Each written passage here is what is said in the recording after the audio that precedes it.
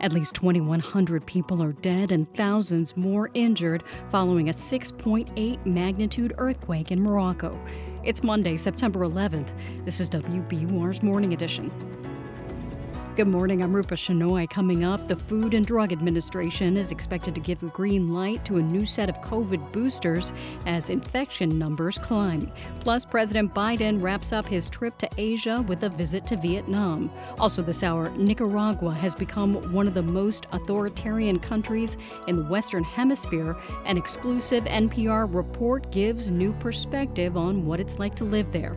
I don't know how many countries have that very sad record of putting 7 presidential candidates in prison or under house arrest. In sports, Patriots lose their home opener, cloudy and 70s today with a chance of rain and thunderstorms. It's 7:01. Now the news. Live from NPR News in Washington, I'm Corva Coleman. President Biden has wrapped up a visit to Vietnam aimed at deepening the diplomatic and economic relationship between the two former enemies. NPR's Michael Sullivan reports both are wary of China. President Biden leaves Vietnam with the U.S. now elevated to the role of comprehensive strategic partner, an upgrade Hanoi had long resisted. But China's increasing assertiveness in the South China Sea helped change Hanoi's mind. Biden also met with business leaders from both countries as Washington tries to diversify its supply chains away from China, especially in tech industries. Biden also visited a memorial honoring his longtime friend, the late Senator John McCain, who spent more than 5 years as a prisoner of war after the then Navy pilot was shot down over Hanoi in 1967. Michael Sullivan, NPR News, Chiang Rai. Today is the 22nd anniversary of the September 11th attacks on the United States. President Biden, returning from Asia, will commemorate the day with a speech to U.S. military troops when he lands in Alaska. Vice President Harris will attend remembrance ceremonies at the World Trade Center in New York. New COVID booster shots are on the horizon this fall amid an uptick in COVID cases. As NPR's Marie Andrusevich reports, approval of the boosters could happen as early as this week. Speaking on ABC's This Week, former director of the National Institute of Allergy and Infectious Diseases, Dr. Anthony Fauci, said Americans should not expect a, quote, tsunami of hospitalizations and deaths as seen during the height of the pandemic, but they should still show caution as cooler months approach. The FDA is expected to approve new COVID-19 boosters targeted to a more recent version of the Omicron virus. Fauci says approval should happen before the end of this month. The CDC will recommend who should get the shot. I would say that make it available for everyone, but certainly recommend it for the high-risk people. Fauci also referenced data that says masks are highly effective in fighting COVID, but he says he's not expecting new federal mask mandates. Marie Andrusevich, NPR News. Pennsylvania State Police say an escaped murderer is still at large. State Police Lieutenant Colonel George Bivens says that convicted killer Danilo Cavalcante has tried to change his appearance, stolen a truck, and gotten inside people's homes. Bivens says that Saturday night he tried to reach a former co-worker. At 9:52 p.m., he attempted to contact an individual he had known and worked with several years prior. Cavalcante spoke with the individual via a video doorbell at that residence and inquired about meeting with that individual. The individual was at dinner with his family and did not respond to meet Cavalcante. Police believe Cavalcante is still in Chester County, west of Philadelphia. This is NPR. I'm Rupa Shenoy. This is WBUR in Boston. Andover Public Schools are closed today as that community continues to deal with extensive power outages. More than 1,500 households remain without power in the town following this weekend's storms. Statewide, there are currently about 3,800 outages. High winds and heavy rain this weekend left tens of thousands of homes without power. Massachusetts' police oversight agency has removed nearly 50 complaints from its officer misconduct database. The database was made public last month. Officials tell the Boston Globe the information was removed because of data errors or because later decisions overturned misconduct complaints. Boston City Council President Ed Flynn says it's very unlikely he will run for mayor when current Mayor Michelle Wu's term ends in 2026. While appearing on WCVB's On the Record, Flynn said he has other plans for the future. It's been a tremendous honor to be city council president. I'll go back to being a district city councilor. And then down the road, maybe if I have the opportunity to work on veterans issues and military family issues somewhere in the federal government or the state government. Flynn is running unopposed in Tuesday's preliminary. Today marks the 22nd anniversary of the September 11th terror attacks. State officials will remember the 206 people with ties to Massachusetts who were killed in those attacks. WBUR's Amy Sokolow reports on some of the local memorials planned. Outside the State House at 8:46 this morning, there will be a moment of silence. That's when the hijacked American Airlines Flight 11 out of Logan Airport hit the North Tower of the World Trade Center. Families will read the names of the victims. Later, Boston Mayor Michelle Wu will lay a ceremonial wreath at the memorial in the public garden. And firefighters from across the state will march from Boston Common to the State House to honor the bravery of first responders. Public service projects are also planned. For one, volunteers will pack meals for the Greater Boston Food Bank. For 90.9 WBUR, I'm Amy Sokolow. It's 7:06. We're funded by you, our listeners, and by Road Scholar, creating educational travel adventures for adults around the world. Learn more at roadscholar.org/learning. The Patriots lost to the Eagles yesterday during their regular season home opener. The Eagles began the game with an early lead that the Pats just couldn't recover from. Final score was 25-20. The Red Sox are celebrating a 4-run win yesterday against Baltimore. They ended the game with a final score of 7-3. The Sox host the Yankees tonight in the first of a 4-game series. We have some patchy fog this morning. It'll be cloudy today with a chance of afternoon showers and thunderstorms. The high will be near 76. Tonight, temperatures fall to a low around 66, and there's a chance of more showers and thunderstorms overnight. Tomorrow, another foggy start to the morning with clouds during the day and a high back at 76. There's a chance of showers in the afternoon. Right now, it's 69 degrees in Boston. Thanks for starting your day with WBUR. WBUR supporters include Heather Sturt Haga and Paul G. Haga, supporting African Wildlife Foundation, working to ensure wildlife and wildlands thrive in modern Africa. Learn more at awf.org. It's Morning Edition from NPR News. I'm Michelle Martin. And I'm Steve Inskeep. We have an eyewitness account today of devastation from an earthquake in Morocco. The earthquake struck Friday night in the high Atlas Mountains, and that name gives you a clue into the difficulty of getting aid in to the people who need it most. Wrecked roads and aftershocks make it hard to get there. The death toll has surpassed 2,100 people so far. NPR's Lauren Frere is in Marrakesh, a city near the quake's epicenter. Hey there, Lauren. Hi, Steve. What do you see?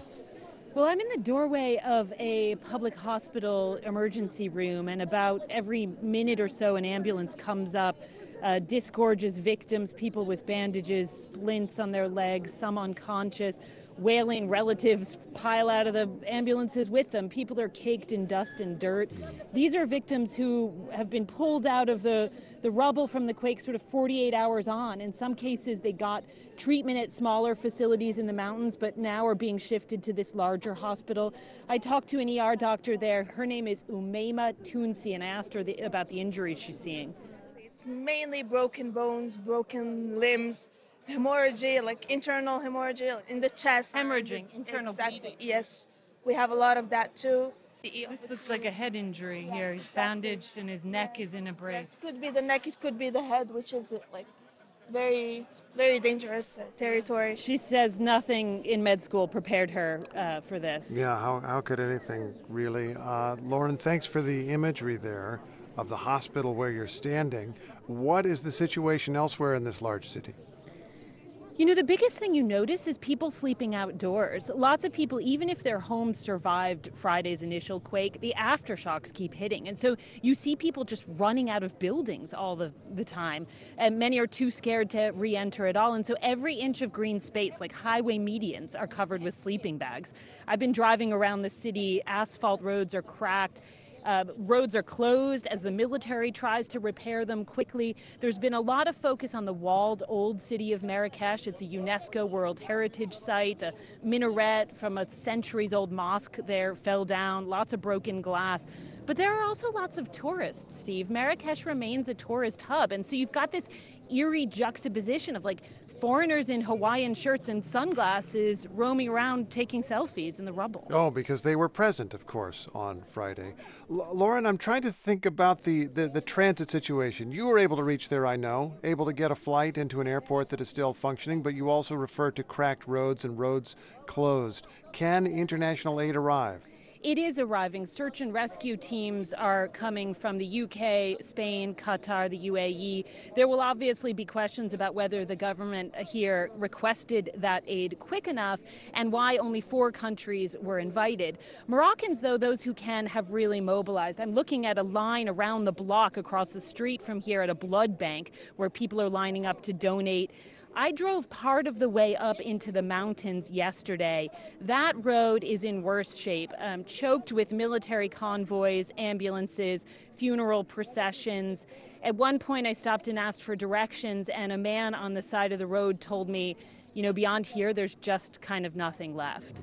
I am going to try to get beyond there today to some of those villages where we hear they're still without food, without water, without electricity, without any help at all. Well, we'll continue listening for your reporting then, and Lauren, please be safe. Thank you, Steve. That's NPR's Lauren Freyer in Marrakesh. Now, the organization Education for All Morocco reported damage to 6 boarding houses that it runs for teenage girls in the Atlas Mountains. The boarding houses provide girls with free meals and a place to stay and computers as they attend nearby schools. The group's CEO is Sonia Omar, and she's on the line from London. Welcome to the program. Hi, nice to be here. Thanks for having me. Yeah, glad you could join us. What are you hearing from your students? Well, the sad thing is that actually hearing from our students is challenging because it was school holidays. So rather than being in our boarding houses, they were all back in their villages, and their villages are exactly at the epicenter of this devastating earthquake. These girls come from rural Berber villages. The houses are extremely rudimentary. There's very little infrastructure as it is. And so, we're desperately trying to reach the girls. A lot of the phones are down in these villages. And as your reporter shared, roads are blocked. These villages are very remote. Some of them are not even on a main road. They're off a beaten track. I'm thinking about the fact that they come to your boarding houses because they come from villages where there are few, if any, schools, which makes me think there must be, even in ordinary times, relatively few public services. Do those villages have resources to manage a crisis like this? They don't have resources. They don't even have secondary schools. They don't have roads. There's very little public transport. So it's, they're already isolated. Communities live in a lot of poverty. That's why our boarding houses run, so that we can ensure girls who most likely miss out on education if they come from villages like this can live with us in our boarding houses. We build them next to the local schools, and we have really transformed. The illiteracy rates have gone down thanks to our work with these teenage girls, getting them through school. They go to university. Some of them have even done masters and are planning PhDs. So in 17 years, we've created a huge transformation, and we're just desperate now that, first of all, our boarding houses have all been damaged in the quake. We don't know when we'll get them up and running again. And our biggest concern right now is also trying to reach the girls whose villages are inaccessible, and they need supplies, as was shared. They're sleeping outside because they either lost their homes or are too scared to live in what's left, and they need blankets, and they need food, and they need water. And we're trying to raise emergency funds right now for the rebuilding, of course, of our houses, because we want to make sure teenage girls are still getting an education. It's so crucial for the entire community that girls are educated. But we also want to get emergency grants to the families that have lost their homes. When you say the boarding houses are damaged, you also talked about rebuilding. In a few seconds, how severe is the damage? It varies, but none of the houses are safe for anyone to live in. And so we, Education for All, will be sending out an assessment to find out what will be needed and how we can get them fit for purpose again. But walls have caved in and things are smashed inside, and it's devastating. Sonia Omar, CEO of Education for All Morocco, thanks very much for your time. Thank you so much. How much should the U.S. government try to influence social media content, even if that content includes lies? A federal appeals court blocked some federal agencies from contacting platforms like Facebook, YouTube, and X, formerly Twitter, about content moderation. The court says the U.S. government may have coerced the social media companies to violate people's First Amendment rights by blocking content, including misinformation about government COVID-19 initiatives and the recent elections. To talk more about this, we've called someone who studies the intersection of government and technology. Mark McCarthy is a non-resident senior fellow at Brookings, which is a research institute, a so-called think tank. His forthcoming book is Regulating Digital Industries. Good morning. Thank you for joining us. Thanks for being here. Yep. So, Mr. McCarthy, there's this whole backstory to this, which we don't have time to review in detail, but just briefly, conservatives have complained that the administration is trying to coerce social media platforms into silencing their views. Others, including the administration, say they're just trying to keep social media from spreading toxic misinformation that can harm people. So if you're just tapping into this story, at first look, Friday's ruling would appear to be a panel of conservative judges seeking to limit the powers of a liberal executive branch, but you were telling me it is just not that simple. Take it from there. It's not that simple. Federal officials, according to the court, did run afoul of the First Amendment by coercing and significantly encouraging the social media platforms to censor disfavored speech. And they did this by threats of adverse government action like antitrust enforcement and legal reforms. But the court also agreed with the critics in the administration that the original injunction was vague and overly broad, and they significantly narrowed that injunction. How might people who use social media feel the impact of this? Well, I think everyone should be concerned about the government conduct in this case. I mean, government officials did threaten social media companies with antitrust action and repeal of favorable legal protections. And, we've seen that the Trump administration officials were not shy about trying to intimidate social media companies to go easier on conservative voices, and they might well try to do it again or to discriminate against progressive voices if there's another Trump presidency. So guardrails on government interactions with social media companies are needed to protect all speech, not just conservative speech. On the other hand, as I'm sure you certainly know, that critics have become very alarmed that the, anti-Semitic, racist, misogynistic, violent sort of themes have just kind of exploded in recent years, months, whatever time period you want to pick. And so the question is, does the government have any options to discourage the spread of disinformation on social media without trampling on Americans' First Amendment rights? I know that's a big topic, but what do you think? I think the government can clearly talk to social media companies about anything, and it can refer them to any speech to them that they think is harmful or illegal, but it may not coerce or significantly encourage a social media company to such a degree that the choice really becomes that of the government. This is a well-known, if not entirely clear standard that's drawn from previous court cases. The Fifth Circuit tried to get at this issue with a new injunction. It said the agencies may not coerce or significantly encourage social media companies to remove content. It said it may not intimate that some form of punishment will follow a failure to comply with a request. And it said agencies may not meaningfully control the social media company's decision. Well, is that clear enough? Okay. I don't think so. I think the DOJ will appeal to get the Supreme Court's judgment and seek a more actionable standard. So more to come. That's Mark McCarthy. We have to leave it there, Mr. McCarthy. We have to leave it there, Mr. McCarthy. Mark McCarthy is a non-resident senior fellow at Brookings. He's got a new book coming out in November, and it's NPR News. Good morning. I'm Rupa Shenoy. Thanks for starting your Monday with WBUR. Coming up in 20 minutes on Morning Edition, we go inside Nicaragua in an NPR exclusive revealing what life is like in one of the Western Hemisphere's most authoritarian countries. It's 7:19. We're funded by you, our listeners, and by Zevin Asset Management, committed to impact investing and socially responsible portfolios for 25 years. Learn how to invest sustainably at Zevin.com.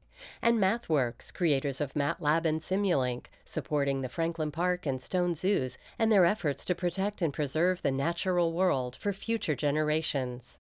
Turn your old vehicle into new news. Support the programs you love by donating your car or boat to WBUR. Details at wbur.org/cars. I'm Steve Inskeep. Around the world, our co-host Leila Fadel has been reporting from Ukraine. In your community, workers are unionizing in fields where they haven't always had a big presence. And farther afield, think really far, like out of this world. 5. And liftoff of Artemis 1. Morning Edition from NPR News takes you wherever the story is. Listen every weekday. Listen again tomorrow morning on 90.9 WBUR. Cloudy with highs in the mid-70s today. There's a good chance of showers and thunderstorms, mainly between about 2 and 4 this afternoon. Tonight it falls to lows in the mid-60s. Tomorrow, mostly cloudy and a high back in the mid-70s with a chance of showers in the afternoon. Right now it's 69 degrees in Boston. Support for NPR comes from this station and from 20th Century Studios, presenting A Haunting in Venice. From the world of Agatha Christie comes a supernatural thriller. Rated PG-13, only in theaters Friday. From the Kauffman Foundation, providing access to opportunities that help people achieve financial stability, upward mobility, and economic prosperity, regardless of race, gender, or geography. Kauffman.org. From the Wallace Foundation, working to develop and share practices that can improve learning and enrichment for young people and the vitality of the arts for everyone. Ideas and information at wallacefoundation.org. And from the John D. and Catherine T. MacArthur Foundation at macfound.org. Hope your Monday morning is beginning well. It's Morning Edition from NPR News. I'm Steve Inskeep. And I'm Michelle Martin. Good morning. Today marks the anniversary of the September 11th attacks. 22 years ago, the day began with clear skies and sunshine and ended in a raw, searing blur for those of us who watched the Twin Towers collapse, the Pentagon burn, and a plane meant for the U.S. Capitol slam into a Pennsylvania field. Close to 3,000 people died on that day, and an untold number were scarred physically and mentally in the attack or its aftermath. But the attacks are fading into history because of time and also because American troops are no longer at war. NPR's Tom Bowman traveled to the Marine boot camp at Parris Island, South Carolina. New recruits were born several years after the 9/11 attacks, and even many of their instructors have only vague memories of that morning.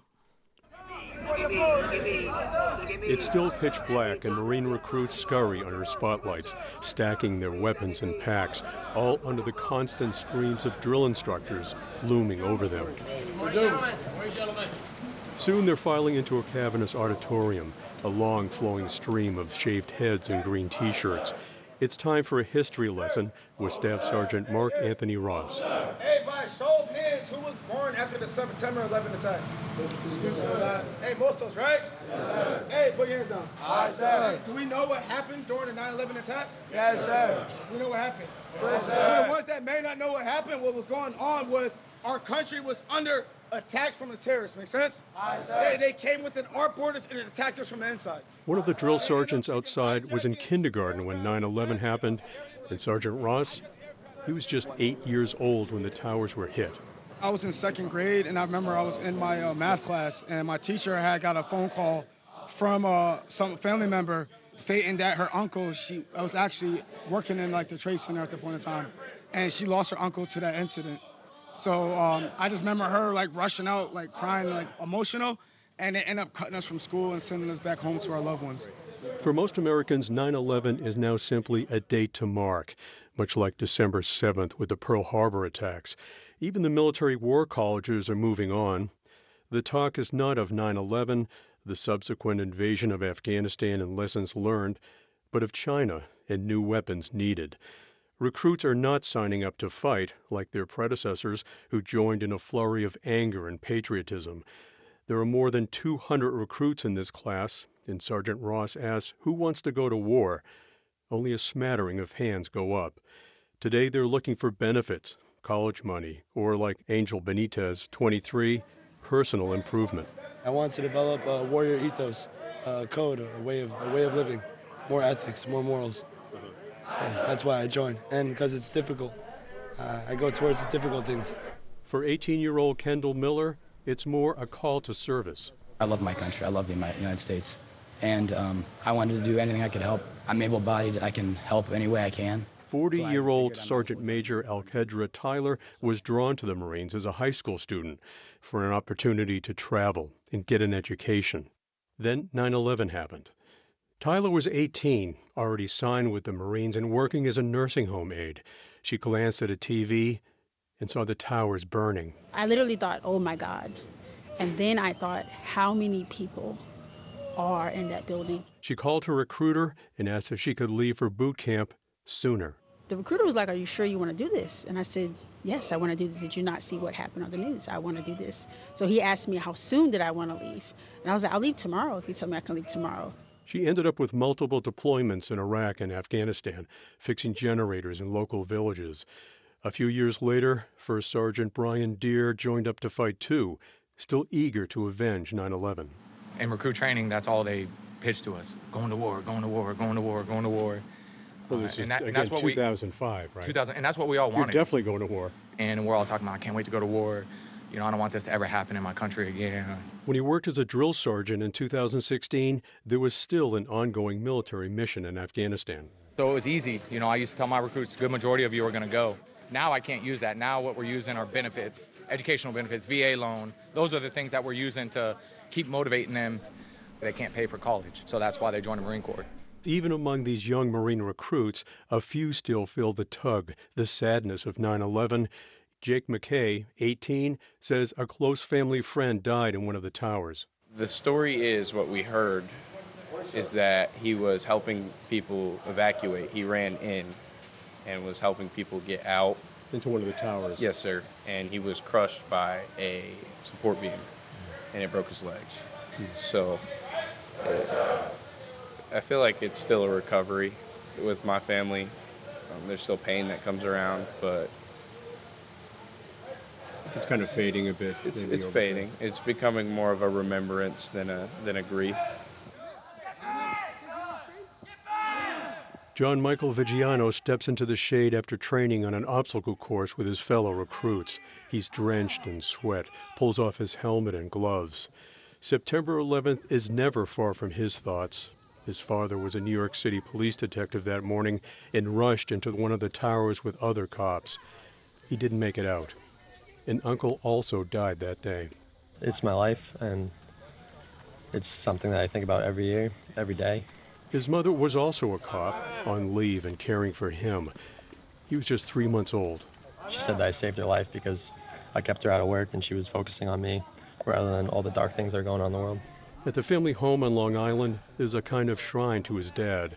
There's a portrait in the dining room, along with his ID card, badge, and medals he earned over the years. And today, even though he's still in training, they'll all reach out. We just try to stay together as a family, whether that be getting lunch or having a barbecue. We just sit together and we talk between me and my two brothers and my grandmother, my mother.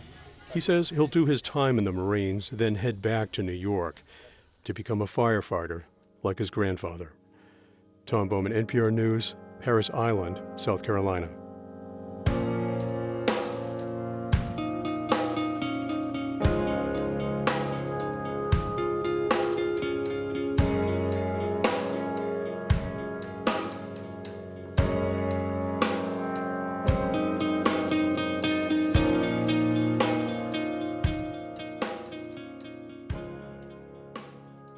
This is NPR News. Today's top stories are next. Then coming up at 7:50 on WBUR's Morning Edition, the story of a couple in Vermont who turned their lawn into a meadow during the pandemic to bring their community together. It's 7:29. Use the WBUR app to keep listening live wherever you go today. It lets you pause and rewind live radio. Find it in your app store today. We're funded by you, our listeners, and by Longy School of Music's free Gessner Schocken concert, October 4th. Pianist Eunbi Kim explores family and identity issues in an immersive multimedia performance. And Bass, Berry & Sims Healthcare Law Practice, advising academic medical centers and healthcare providers on complex legal matters nationwide. More at bassberry.com. Live from NPR News in Washington, I'm Nora Rahm. Rescue crews in Morocco are searching for survivors in the debris of the earthquake that hit Friday, killing more than 2,400 people. Destruction is widespread. NPR's Lauren Frere is covering the aftermath in the old city of Marrakesh. I've been driving around the city. Asphalt roads are cracked. Roads are closed as the military tries to repair them quickly. There's been a lot of focus on the walled old city of Marrakesh. It's a UNESCO World Heritage Site. A minaret from a centuries-old mosque there fell down. Lots of broken glass. But there are also lots of tourists. Marrakesh remains a tourist hub, and so you've got this eerie juxtaposition of foreigners in Hawaiian shirts and sunglasses roaming around taking selfies in the rubble. President Biden is on his way back to the United States after an Asian trip that took him to India and Vietnam. His last stop was Hanoi. Before he left, the president visited a memorial to the late Senator John McCain. McCain was a prisoner for more than 5 years during the Vietnam War. Now, during the president's visit, Vietnam elevated the U.S. to the level of a comprehensive strategic partner. On his way back to the U.S., Biden will observe the anniversary of the September 11th attacks during his stop in Alaska. This is NPR News from Washington. This is WBUR in Boston. I'm Rupa Shenoy. Boston's preliminary election is tomorrow, and 2 city councilors are fighting to keep their seats after a slew of embarrassing headlines. WBUR's Walter Wuthman has more on the races in District 5 and District 6. Councillor Kendra Lara's summer car crash has changed her campaign talking points. She's apologized for driving without a license in an unregistered vehicle. Lara hopes her progressive policy record will help her. Because it is easy to support someone when they are in good standing. And it's much, much harder to really show grace and to show up at a moment like this. Allegations also surround Councillor Ricardo Arroyo, who's faced calls to step down for his role in an election meddling case. We've done everything we can do to speak directly to voters, try to make sure I'm accountable to voters in a real way. If folks have questions that they want to throw at me, I'm happy to answer any and all of them. 2 candidates from each district will advance after the preliminary. For 90.9 WBUR, I'm Walter Wuthman. 11 people are recovering from injuries after a walkway collapsed near Brunswick, Maine. The wooden structure at Doubling Point Lighthouse in Aroostook gave way Saturday. Some victims fell 8 to 10 feet. The state's scenic lighthouses were open to the public as part of Maine Open Lighthouse Day. Former New England quarterback Tom Brady will be inducted into the Patriots Hall of Fame next summer. Patriots owner Robert Kraft made the announcement at a halftime ceremony honoring the quarterback last night. Brady played in New England for 20 years before going to the Tampa Bay Buccaneers for 3 seasons. All our lives take us on different journeys. They take us to different places. They bring different people into our lives. But one thing I am sure of, and that will never change, is that I am a Patriot for life. The Pats are waiving the 4-year waiting period to induct the 7-time Super Bowl champion. It's 7:33. WBUR supporters include Plymouth Rock Assurance, auto and home insurance that strives to treat you with kindness and humanity, because they believe there's never been a better time for nice. PlymouthRock.com. Also last night in Foxborough, the Patriots' regular season got underway with a loss. They fell to the Eagles 25-20.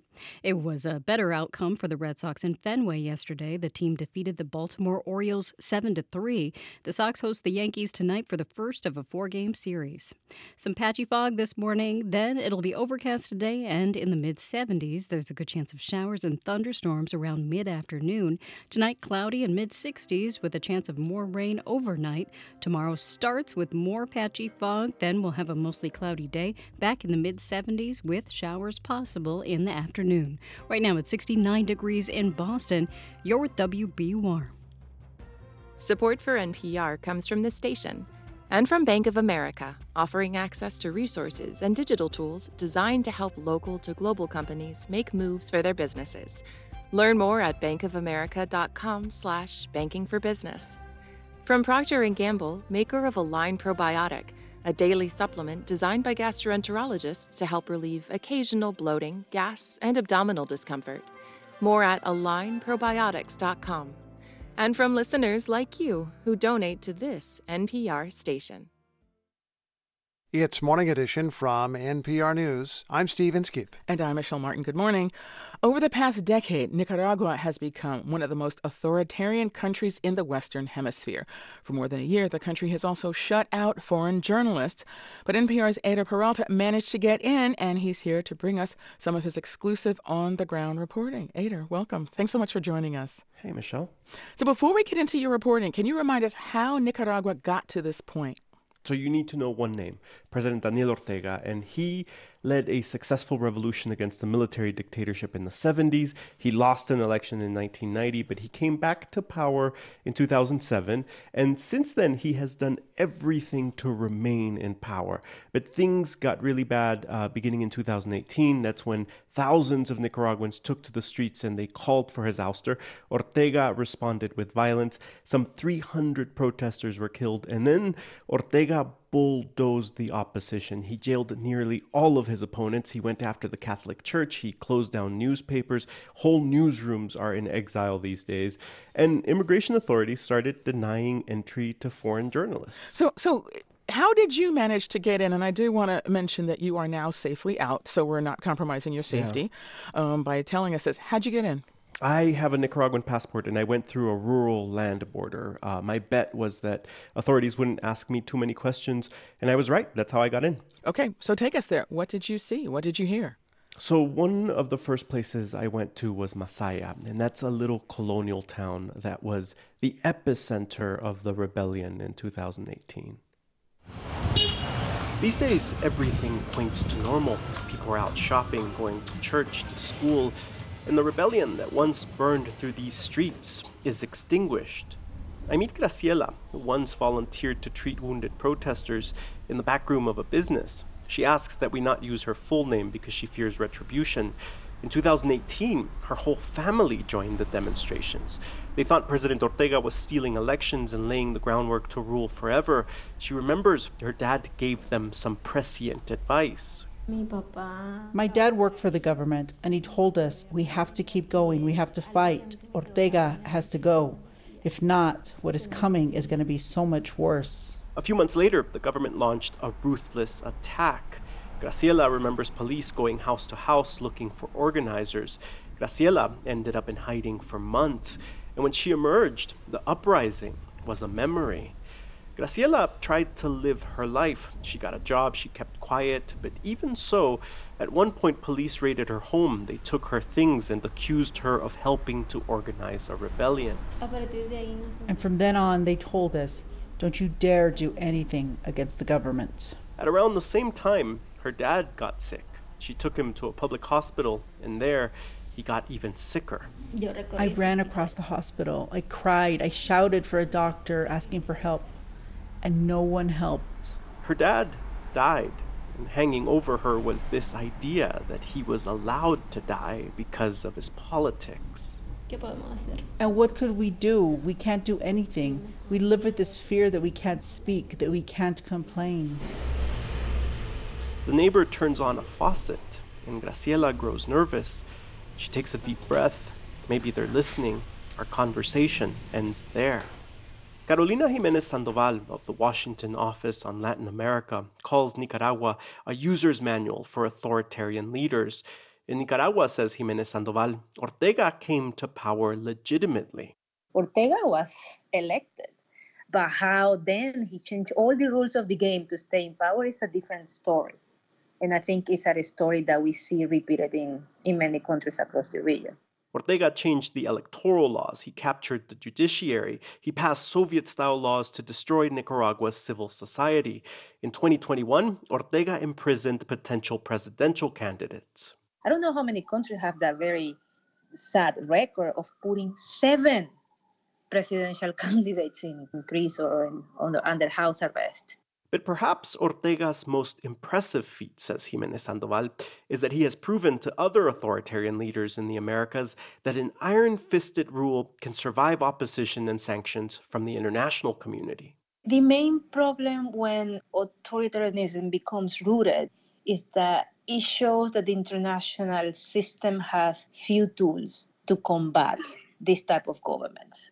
I sought comment from the Nicaraguan government about all the allegations in this story. We sent emails to Vice President Rosario Murillo, and we also emailed and called the Nicaraguan embassies in the United States and Mexico. They have not responded.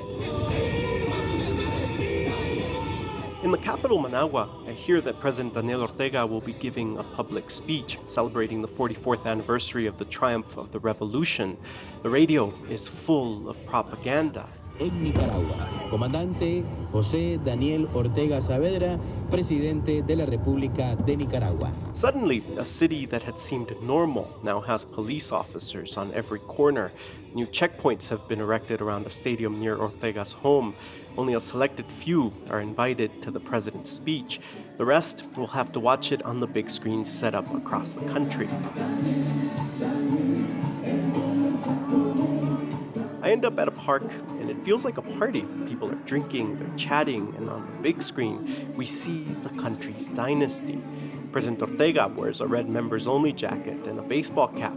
Rosario Murillo, his wife and vice president, wears a flowing pink dress and matching visor. In his speech, Ortega gives a typical history lesson, full of disdain for American imperialism. We wanted peace. We fought against the tyranny imposed by the Yankees because we wanted peace. But Murillo is different.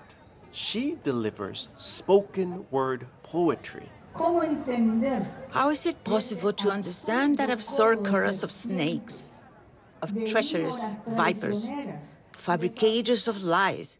It's clear she's talking about journalists. How to understand those who, in shameless and diabolical pestilences, close themselves to the cosmos? I look around and almost everyone is wearing red and black, the ruling party colors. I wonder what would happen if the crowd knew I was a journalist. For a moment, I let paranoia seep into my thoughts. For a moment, I feel the weight of living here. This is a country soaked in fear. You watch your back, you watch your words, you hope that a neighbor, a coworker, a family member won't betray you. But I realize I'm not the only one who's scared. Fear runs so deep that even the president and vice president don't trust their countrymen enough to hold a real public rally. Ada Peralta, NPR News, Managua, Nicaragua. You can listen to an extended version of this story on the Sunday Story podcast, and we hope you will.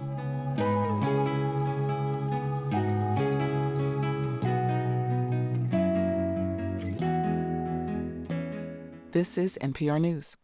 Thanks for listening to WBUR on this Monday morning. Coming up at the top of the hour, we get an update on recovery efforts in Morocco after the devastating earthquake that killed 2,100 people. Showers and thunderstorms possible today, mainly around mid-afternoon, otherwise mid-70s and cloudy. Still overcast tonight as it falls to the mid-60s. Tomorrow back to the mid-70s with another chance of afternoon showers. Right now, it's 69 degrees in Boston.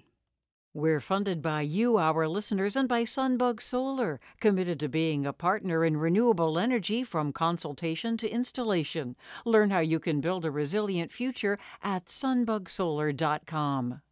And Direct Tire and Auto Service, a dealer alternative, your local mechanic and tire dealer serving Newton, Watertown, and the surrounding communities. DirectTire.com. The co-founder of Cambridge-based CRISPR Therapeutics is leaving the company. Roger Novak was the gene editing company's first CEO. He's currently the president and chair of the company's board. His last day is Friday. A new report finds that Worcester Polytechnic Institute has one of the least economically diverse campuses. The report from the New York Times shows that only 10% of students there receive Pell Grants. Holy Cross College also had low numbers. Only 13% of students there receive Pell Grants.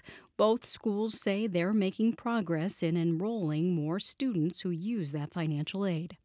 After 3 years, the building of a longtime Hanover restaurant may have a new tenant. An Italian-inspired restaurant called Sage and Salt is set to open at the new Squires location next spring. Hanover officials say plans for the property have been up in the air since a proposal for a Mexican restaurant there flopped last year. It's 7:45. Support for NPR comes from this station and from SmartMouth, committed to the prevention of bad breath for 24 hours with 2 rinses a day. SmartMouth mouthwash can be found nationwide at drugstores, grocery stores, and supercenters, or at smartmouth.com. And from Fisher Investments. As a fiduciary, Fisher Investments is obligated to act in their client's best interest. Learn more at fisherinvestments.com. Investments in securities involve the risk of loss. This is NPR. It's Morning Edition from NPR News. I'm Michelle Martin. And I'm Steve Inskeep. We have the story of a couple who moved from New York to Chittenden, Vermont in 2019, just in time for the pandemic. When the pandemic hit, their yard became their refuge, but they hated all the mowing, so they plowed up big patches of grass and planted more than an acre's worth of wildflowers. Vermont Public's Nina Keck watched her neighbors' colorful meadows become a bright spot in the community. Natalie Gilliard and Jonathan Yako walked me past their house to what used to be a grassy hillside. So, this is where it all began? Yes. This was the very first meadow that we started. This is year 3, am I right? 3? Yep. Yes. The lawn has been replaced by thousands of flowers, a lacy quilt of blues, pinks, purples, and varying shades of orange, shimmering with butterflies. So right over here, you can really kind of get into it without stepping on any of the flowers or worrying about disturbing any habitats. And right here, there's just so many bright blue forget-me-nots. And then right behind them is all the yellow coreopsis, and it's just such a cool visual with all these colors right here. And I can't believe how many bees I'm seeing. They're everywhere. It's amazing watching them. It's mostly honeybees and some bumblebees, but a lot more honeybees than I've ever seen in one place, which is so exciting for me. Oh, there's new stuff. I just noticed there's some Sweet William coming up right here. This purple right here. Oh, wow, it's like beautiful. Stars. And it's always, you don't know exactly what's going to come up or when it's going to come up.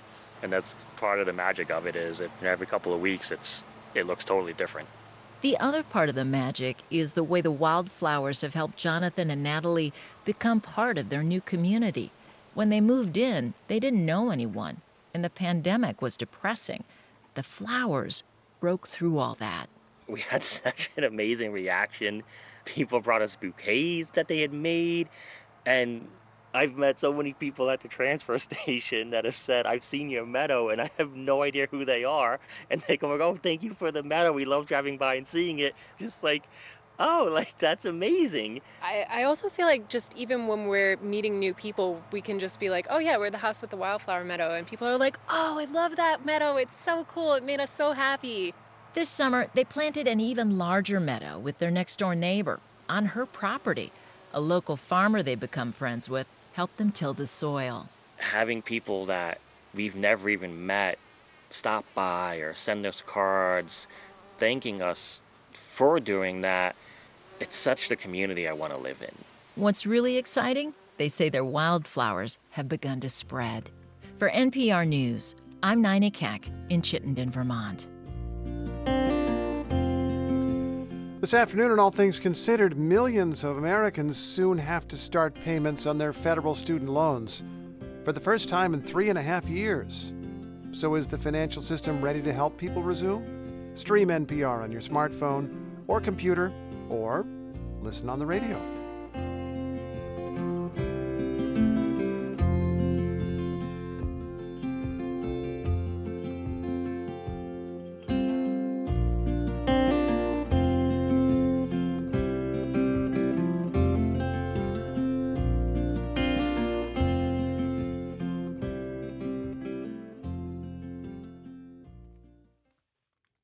Coming up at 8:20 on WBUR's Morning Edition, we learn about an effort by some Massachusetts doctors to address loneliness as a national epidemic by helping people make friends. It's 7:49. China's real estate and construction industries are struggling, and that's causing serious economic ripple effects. People is no confident anymore. It's no money. Real thing is people don't have money in their hand anymore. I don't know why, but that's everybody's situation right now. I'm Elsa Chang. Fears of stagnation in China on All Things Considered from NPR News. Listen today starting at 4 on 90.9 WBUR. We're funded by you, our listeners, and by the John S. and James L. Knight Foundation, helping public radio advance journalistic excellence in the digital age, informed communities, essential for healthy democracy. KnightFoundation.org. Here's a look at some of the stories we're following this Monday morning. At least 2,100 people are dead and thousands more are injured after a 6.8 magnitude earthquake hit Morocco. The Food and Drug Administration is set to approve a new COVID-19 booster as infection rates climb. And several employees are injured after an explosion at an Archer Daniels Midland facility in Illinois last night. Stay up to date on the news all day here on 90.9 WBUR and on the WBUR app. WBUR supporters include AE Events, design and production of corporate and nonprofit events, weddings, and conferences. Website at aeevents.com. Authentic, artful, accomplished. Mid-70s today under overcast skies that'll likely give way to showers and thunderstorms around mid-afternoon. Tonight, cloudy and mid-60s with a chance of more rain overnight. Tomorrow, mostly overcast and mid-70s again, also with a chance of afternoon showers.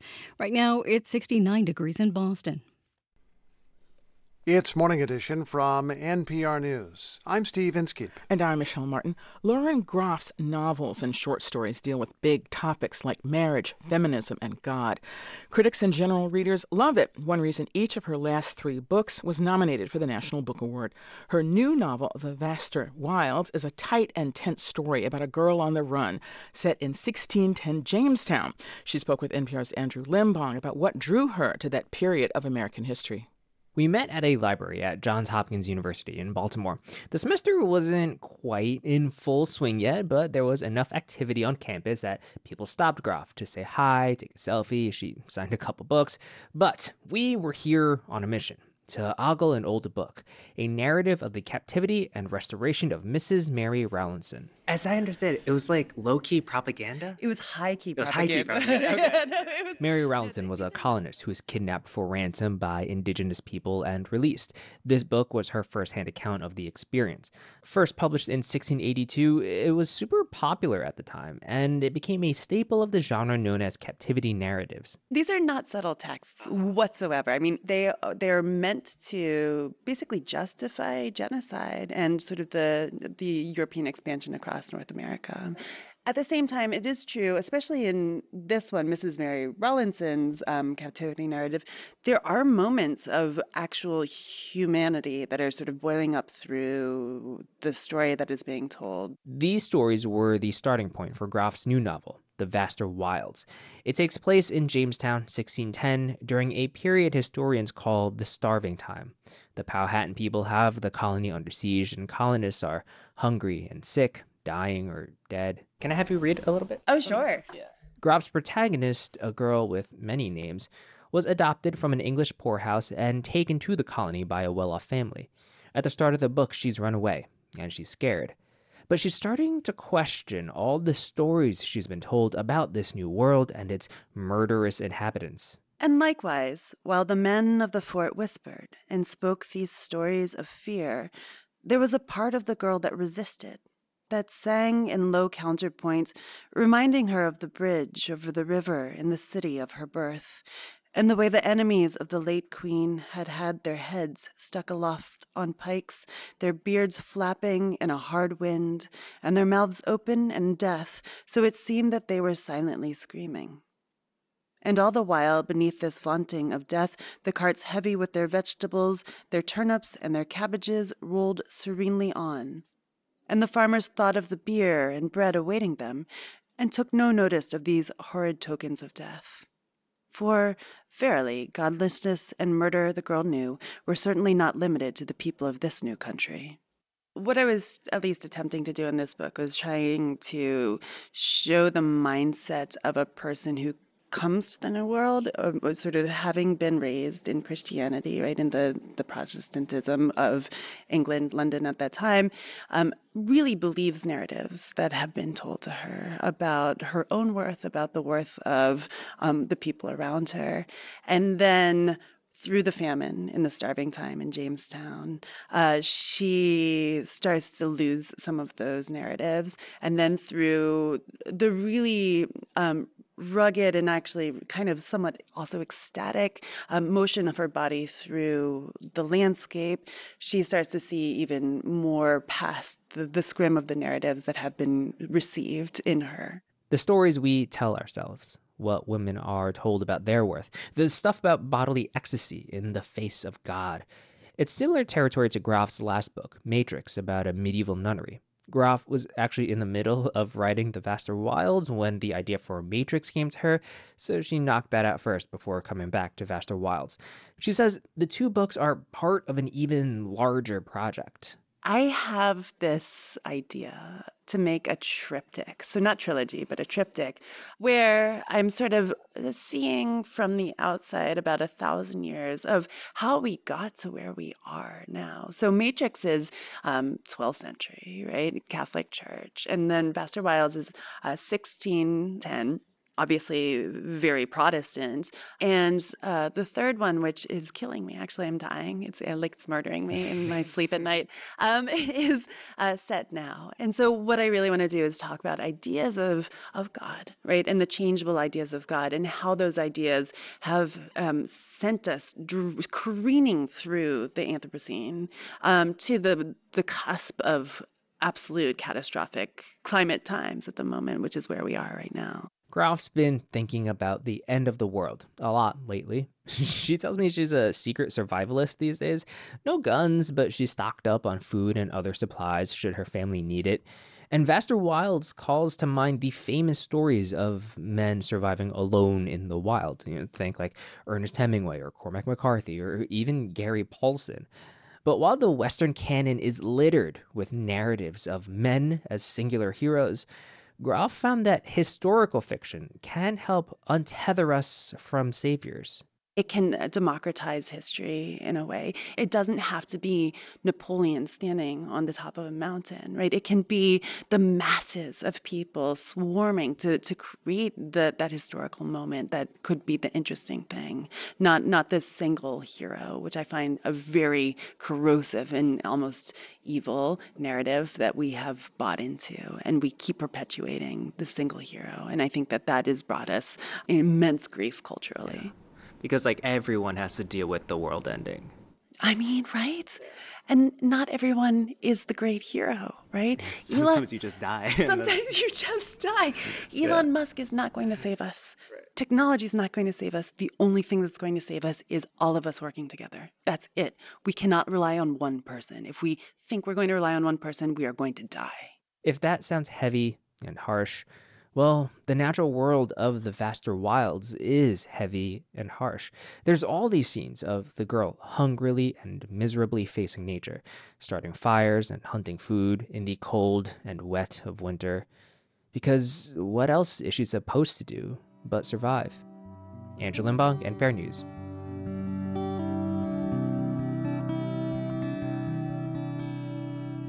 It's Morning Edition from NPR News. I'm Michelle Martin. And I'm Steve Inskeep.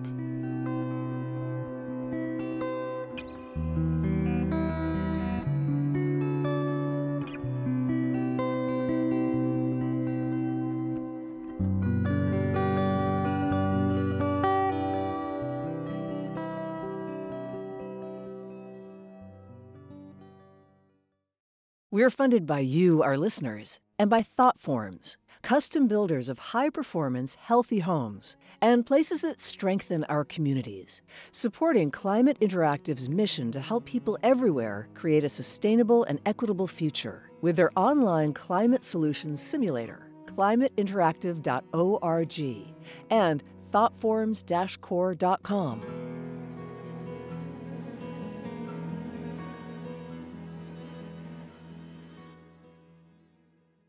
I'm Chief Content Officer Victor Hernandez. This is 90.9 WBUR FM Boston, 92.7 WBUA Tisbury, and 89.1 WBUH Brewster. Listen anytime with our app or at WBUR.org. WBUR, Boston's NPR news station. International aid groups are struggling to get to remote parts of Morocco after a historic earthquake that killed 2,100 people. It's Monday, September 11th. This is WBUR's Morning Edition. Good morning, I'm Rupa Shenoy. Coming up, 150,000 auto workers could walk off the job this week if they don't get a new contract. If they want to be competitive and have a good workforce, they're going to have to pay to show that, we deserve more. Plus, we mark 50 years since a U.S.-backed coup installed a dictatorship in Chile. Also this hour, Boston voters are about to decide the fates of two incumbent city councilors fighting for re-election amid scandals. My opponents think that what voters care about the most is what they read in the newspaper. And the more they do that, the less they connect with voters about what actually moves them to vote. Patriots lose their home opener, cloudy and 70s today. It's 8:01. Now the news. Live from NPR News in Washington, I'm Corva Coleman. President Biden has concluded his visit to Asia and has departed his last stop in Vietnam. NPR's Asma Khalid is traveling with the president. Biden came here to Hanoi to formally forge deeper ties with Vietnam. Vietnam is now putting the United States in its highest diplomatic category. That's on par with China. This is really quite significant. Vietnam only places a few other countries in this top tier, and we heard President Biden describe this as being a historic moment that is overcoming a, quote, bitter past. NPR's Asma Khalid reporting. Biden is flying toward Alaska. He'll stop in Anchorage to observe the anniversary of the September 11th attacks. Vice President Harris is visiting New York City today to commemorate the 22nd anniversary of the 9/11 attacks. From member station WNYC, David First has more. Vice President Harris will visit the National September 11 Memorial and Museum for the commemoration ceremony, along with Homeland Security Secretary Alejandro Mayorkas. St. Paul's Cathedral will ring its bell of hope at exactly 8:46 a.m., the time when the first plane crashed into the North Tower of the World Trade Center. And starting at dusk, the museum will light up the night sky with two twin light beams as part of its annual Tribute in Light. On his way home from Asia, President Biden will mark the occasion at a military base in Anchorage, Alaska, and plans to meet with service members, first responders, and their families. For NPR News, I'm David First in New York. A federal trial is set to begin today, challenging a new Texas voting bill. Texas Public Radio's Jerry Clayton has more. The sweeping voting reform bill was passed during a special legislative session in 2021. The law criminalizes certain types of voting assistance and certain types of political speech in the physical presence of a ballot. Critics have called the legislation voter suppression, and lawmakers protested the law in 2021 by breaking quorum in the state legislature. The lawsuit was filed by several voting rights advocates, including the Texas Civil Rights Project, the ACLU of Texas, and others. They say that several provisions in SB 1 violate the Voting Rights Act, the Americans with Disabilities Act, the Rehabilitation Act, and the U.S. Constitution. The trial is being held in San Antonio's Western District of Texas U.S. Courthouse. I'm Jerry Clayton in San Antonio. There have been endless aftershocks in Morocco following Friday's deadly earthquake. Its magnitude was 6.8. Moroccan authorities have again today increased the death toll. It's now at more than 2,400 people. More than 2,000 others are injured. People are sleeping on the streets in Morocco as rescuers continue to pull victims out of the rubble. The United Nations is now estimating that 300,000 people in Morocco have been affected by the earthquake and the aftershocks. You're listening to NPR News from Washington. From WBUR in Boston, I'm Rupa Shenoy. Boston City Council President Ed Flynn is supporting the mayor's proposed ordinance to quickly remove tents in the area of Massachusetts Avenue and Melnia Cass Boulevard. Speaking on WCBB's On the Record, Flynn called for a state of emergency to allow police to remove the tents immediately. When there's escalating violence, drug trafficking, guns and knives in that area, there are people being exploited. The police are doing an exceptional job, but it's not safe for residents. It's not safe for the community. It's certainly not safe for anyone that's living there. Flynn says he understands the difficult task of providing care to those in need while also addressing the crime and illegal activity at the encampment. A Seekonk police officer is dead after a fatal motorcycle crash in Somerset this weekend. 28-year-old Courtney DeForitas served on the force for the last 3 years. She was off duty at the time of the crash early Saturday. DeForitas was a passenger on the motorcycle. The driver was also killed. A woman injured by a lightning strike on a Boston beach this weekend remains in critical condition. The woman was walking her dog at the time. That dog ran away when the strike left its 31-year-old owner unconscious. State police tell the Boston Herald the dog has been found and returned to the woman's family. This evening, the Massachusetts Fallen Heroes organization will hold a vigil honoring the more than 2,000 victims of the 9/11 terror attacks.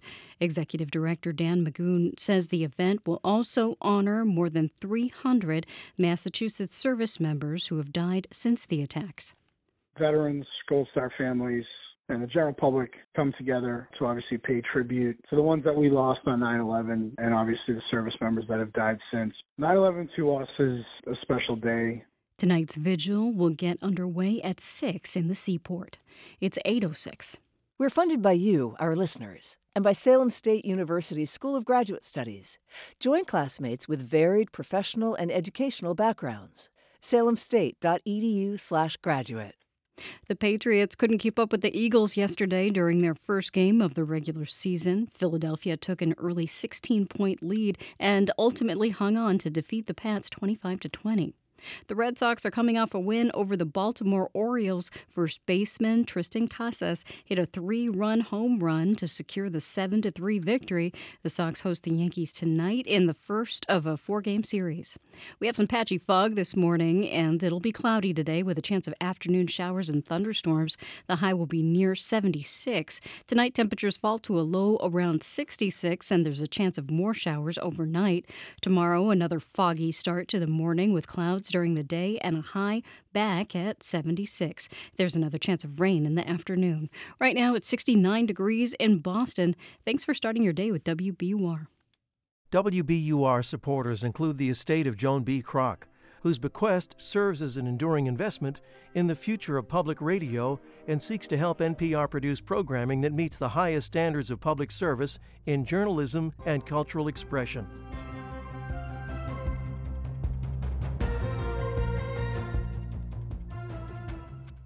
It's Morning Edition from NPR News. I'm Steve Inskeep. And I'm Michelle Martin. Good morning. Aid workers from several countries are on the ground in Morocco in the aftermath of a magnitude 6.8 earthquake over the weekend.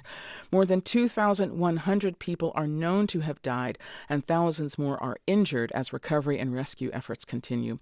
Many families are unsure whether their homes are safe and fear more aftershocks. Shema Muhachin has been sleeping on a patch of grass near the sidewalk with her parents, grandparents, and 2 younger siblings. We're actually terrified. I'm shaking right now.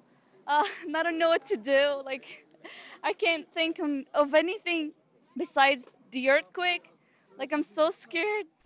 John Johnson is a nurse practitioner with Doctors Without Borders. That's an independent group that offers medical care in areas that desperately need it.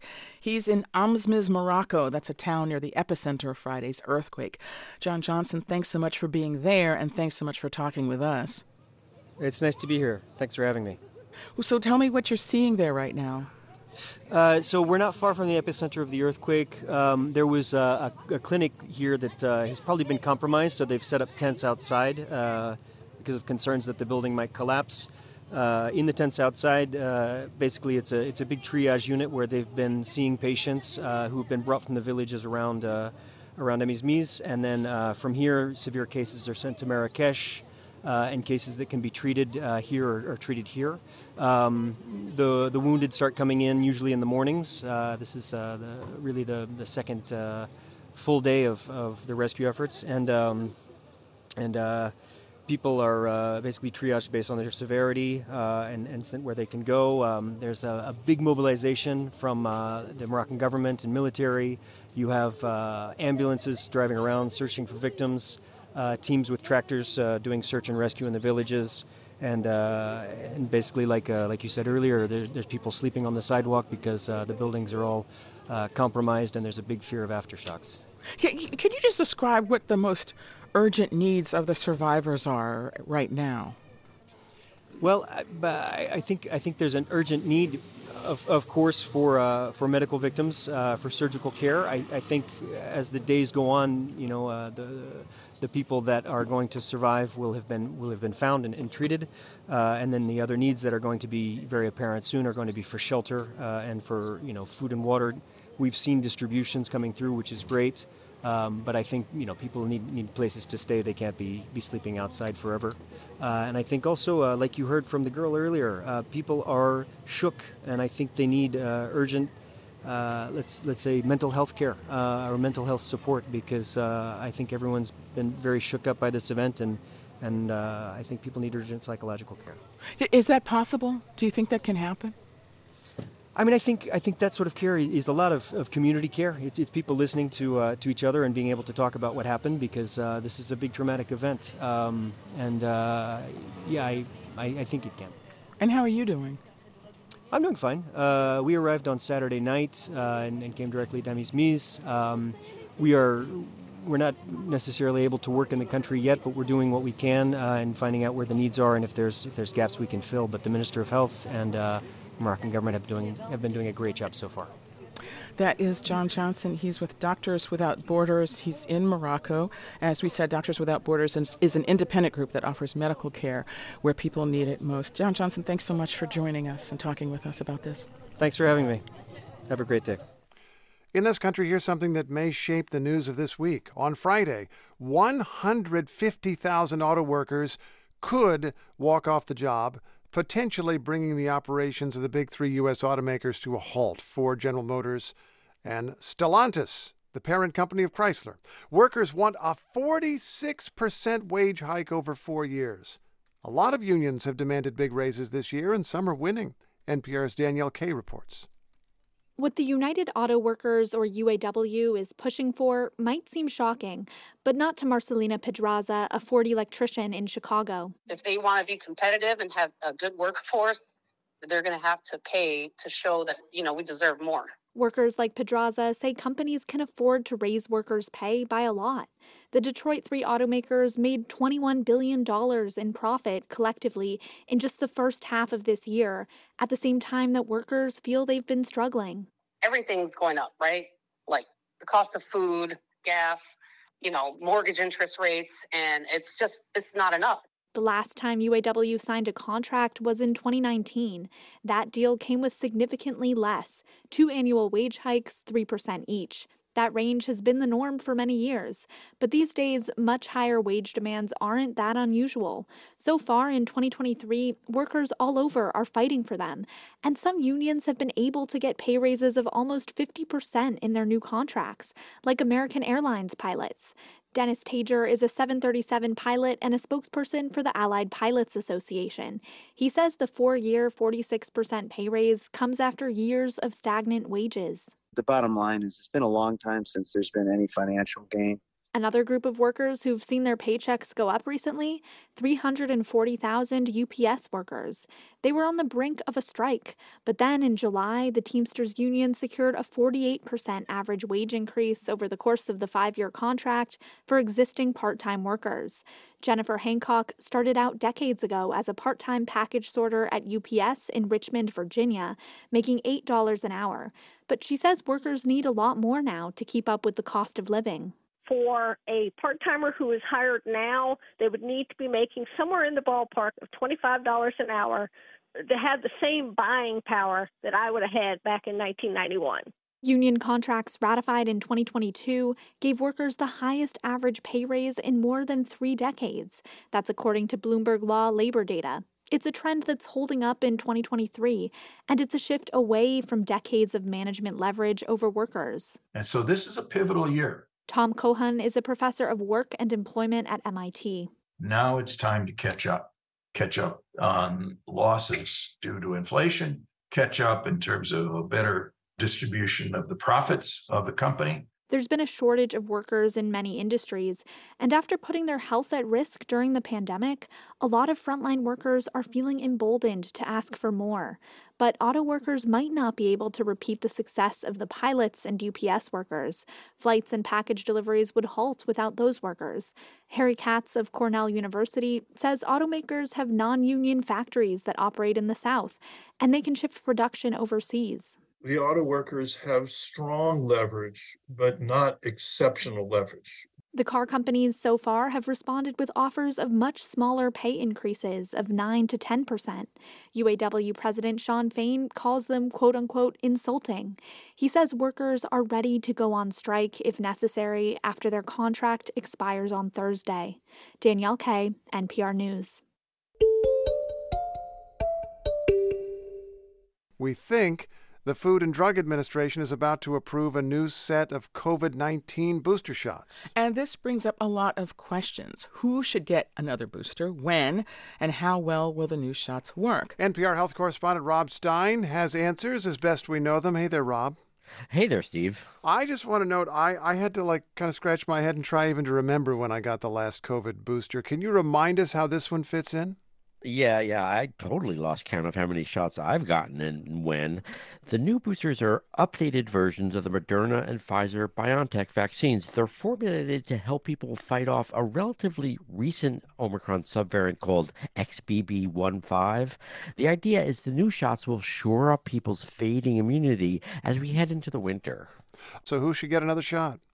Yeah, so the FDA is expected to okay the new boosters any day now for the same people who have been eligible for the COVID shots, anyone aged 6 months and older. Then the Centers for Disease Control and Prevention would very quickly issue recommendations for exactly who should get boosted. You know, Steve, it seems pretty likely that the CDC will recommend the shots for those COVID can really be the most dangerous, like, older people and those with other health problems. We'll have to see what the CDC says about younger, otherwise healthy people, including kids. Some outside experts I've been talking to say everyone should get another booster, to cut their chances of getting COVID and the risk of winding up in the hospital or dying. Here's Deepta Bhattacharya from the University of Arizona College of Medicine. COVID-19 is not a pleasant thing to get, even if you're not at particularly high risk of getting really sick. And so to the extent that the vaccines reduce that chance, and I'm pretty sure they will, then again, unless you have got some really compelling reason not to get it, you should probably go ahead and get it. Others say the focus should really be on those most vulnerable and just be an option for everyone else, since most people are still pretty well protected against getting seriously ill from COVID. But, Steve, one big question is how popular will these new shots be? Most people never got the last one. Okay, so we've been hearing about new variants. You mentioned one of them. I think it's not the only one. What's known? Yeah, so, one way to start thinking about these vaccines is like the flu shots. Every year we get flu shots that have been updated based on the best guess about which viruses are most likely to be infecting people the following fall and winter. Some years it's a good match, other years not so much. The federal government picked the strain for these new COVID boosters in the spring. The bad news is that strain's been replaced by newer evolutions of Omicron that spread even easier. The good news is the new shots seem a close enough match to still do a decent job, even against the latest variant raising the most concerns. Should people think very hard about the timing if they do get a booster? Yeah, so the new shots will become available at doctors' offices and drugstores pretty quickly after the FDA announcement and the CDC recommendations. And the CDC has a meeting scheduled for tomorrow to make those marching orders. We'll have to see what the CDC says about exactly when people should get the jabs and how long to wait after the last shot or infection. Some experts I've been talking to say people should get a shot as soon as a couple or 3 months later. Others say wait 4 to 6. And some people may wait to try to time it to when they are most likely to catch the virus. Like, when they're traveling and visiting people over the holidays. NPR's Rob Stein, thanks. You bet, Steve.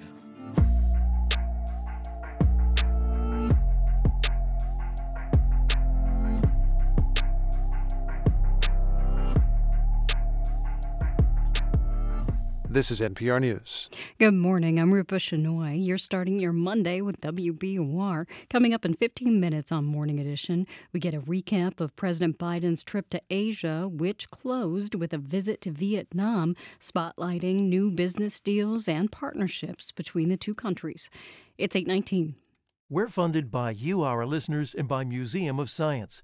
Maneuver through vibrant mind-bending illusions, 3D puzzles, and kinetic play at the new traveling exhibit, Mazes and Brain Games. Tickets at MOS.org. Turn your old vehicle into new news. Support the programs you love by donating your car or boat to WBUR. Details at wbur.org/cars. Section 3 of the 14th Amendment to the Constitution bars from office any public official involved in an insurrection. You could say that January 6th is like the most serious attack on our government, right, domestically, that we've had since the Civil War. Can legal reasoning withstand political reality when it comes to Donald Trump? That's On Point this morning at 10 on 90.9 WBUR, Boston's NPR news station. Foggy this morning and cloudy with highs in the mid-70s today. There's a good chance of showers and thunderstorms, mainly between about 2 and 4 this afternoon. Tonight it falls to lows in the mid-60s. Tomorrow mostly cloudy and a high back in the mid-70s with a chance of showers in the afternoon. Right now it's 69 degrees in Boston.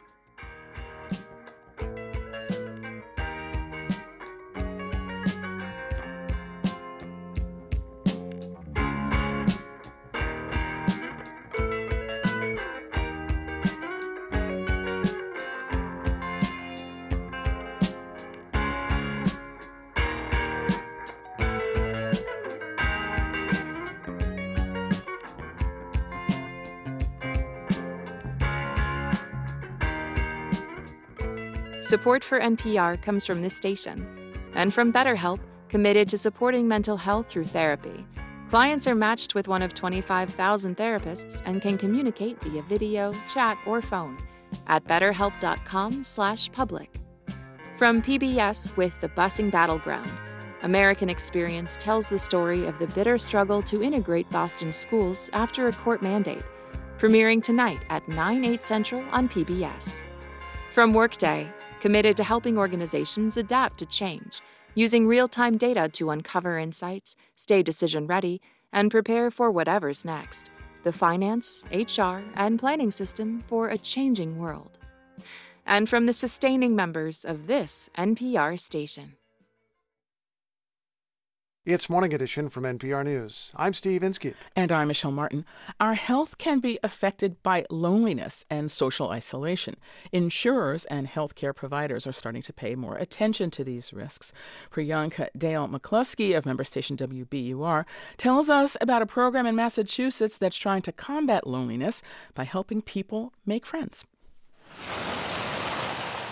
The pool is a favorite hangout spot for Jason Silverman and his friend Melissa Mills. They sip slushies, and Silverman climbs the stairs to the water slide. All right! He lands with a big splash. You're fast on that slide. Silverman has Down syndrome, and talking is sometimes difficult, but he has ways of communicating. He smiles, sighs, and sometimes leads Mills by the arm. They meet once a month and go to the gym in Framingham, Massachusetts. They always start with a treadmill or bike. You're doing it. 1 minute and a half left. Then Mills helps Silverman order lunch at a cafe. Cheeseburger. I ordered cheeseburger. Cheeseburger? Yes. Okay. This relationship started through a program called the Friendship Project. Its goal is to reduce loneliness and social isolation, especially for people with disabilities and mental health conditions who are more likely to feel lonely. And Mills says they hit it off right away. And we laugh and don't worry about anything when we're together. There's no stress, there's no pressure. We're just here to hang out. For Silverman, the outings are a break from the mornings he spends watching TV alone. His mom, Stephanie Lynch, says he seems happier. And it's just human. People need companionship. They need to feel part of something, and I think he really feels part of something when he goes to the gym. The Friendship Project is run by a human services agency called Advocates. Jeff Kielsen is senior vice president. If there's ways that we could really support people by connecting them with others, then we absolutely should do that. There are health and financial imperatives, too. A growing body of research shows when people are lonely, they're at higher risk of becoming sick with illnesses like heart disease, stroke, and dementia. And Kielsen says it's too early for data, but he hopes the program will reduce some hospital visits. A lot of people, particularly with mental health conditions, use emergency rooms just to connect with people. Advocates is working with some health insurers to expand the initiative beyond people with disabilities and mental health conditions. A recent report from the U.S. Surgeon General underscores the urgency of this work. It says loneliness is a national epidemic and raises the risk of premature death as much as smoking 15 cigarettes a day. Our social networks seem to be shrinking. Daniel Cox is senior fellow at the American Enterprise Institute. His research finds Americans have fewer close friends than they used to. Cox says he's heartened to see more healthcare leaders focus on friendship. If the goal is to help people live longer, healthier lives, this is a pretty obvious intervention. Friendship can take different forms. For Michelle Somerville and Ida Rodriguez, it's a phone call every Tuesday. Here they are on one recent call. I can go anywhere and have this conversation with you. Right now, I'm parked at Taco Bell. You're at Taco Bell? Oh my goodness. I like the burrito bowl. The pair met through Commonwealth Care Alliance, a Boston-based health insurer for seniors and people with significant medical needs. Rodriguez says her social life slowed down as she got older. The weekly check-ins remind her she has a friend. And Somerville says she likes hearing about the books Rodriguez is reading. I want someone to read to me, but I don't want to read myself. So it was a match made in heaven. The women have never met in person, but they look forward to these weekly chats. And their connection could be good for their health, too. For NPR News, I'm Priyanka Dayal McCluskey in Boston. Support for NPR health coverage comes from Procter & Gamble, maker of ZzzQuil Pure Z's gummies, designed with melatonin for occasional sleeplessness to help people fall asleep naturally. Learn more at zzquill.com. Okay, the diamond industry would like you to buy something for your friend. People traditionally buy diamonds when they get married, but marriage rates are falling. And Jaya Saxena writes in The Atlantic that this affects the diamond market. Over the past few years, it's certainly been time for the diamond industry to look at different strategies. Okay, let's go back. Why do people buy a diamond to get married to begin with? Saxena says that's because almost 100 years ago, the diamond company De Beers advertised a diamond ring as essential to wedding proposals. They even decided that ring should cost 2 months of a man's salary. In the 1980s came a campaign to convince women to buy diamonds for their husbands, and still later, the industry encouraged women to buy diamonds for themselves. Now the industry has set its sights on friends. There's an ad from Jared where two sisters are sitting next to each other. The ad's in black and white, and they're talking to the camera. This necklace is truly a new piece of my soul. The crux of the ad is that they've chosen to honor that relationship with diamond necklaces. And I knew that it was what I longed for my entire life. And Jared is encouraging women to honor these sorts of relationships with diamond jewelry. Every occasion deserves love. Jared, love brilliant. Piece of my soul. Apparently, it's no longer enough to buy your friend lunch. If you're saying that you can honor sisterhood and friendship, they want to show that you should be honoring any kind of relationship with a diamond. Notably, the ads encourage the buyer to look closely at the diamond and a little less closely at its origins. I think once you start learning about the diamond industry, you see that perhaps a diamond, while beautiful, isn't necessarily the rare, valuable, singular object that diamond merchants are making it out to be. Having given these ads some thought, Saxena is saving her money. I don't think this campaign is particularly working on me. I don't think my friends necessarily want diamond pendants. I think they're more interested in some other things. Her article is called Diamonds Are For Girls' Best Friends. So, Michelle, you buying diamonds for a friend anytime soon? Steve, I have 2 kids in college. They need to buy me one. I'm sure they will soon. Eventually. I'm sure they will soon. Okay. Tiffany's.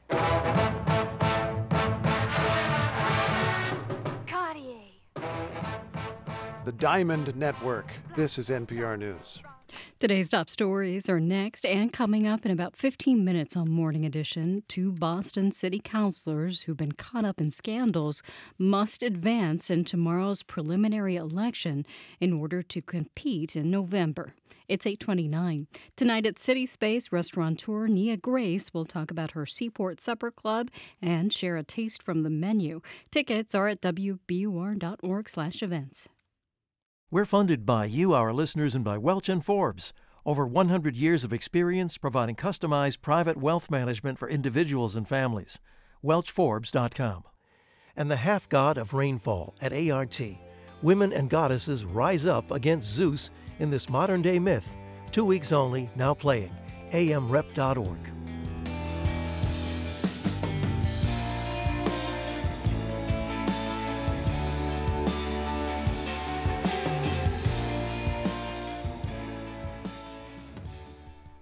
Live from NPR News in Washington, I'm Nora Rahm. It's September 11th, the 22nd anniversary of the deadliest terrorist attack on U.S. soil.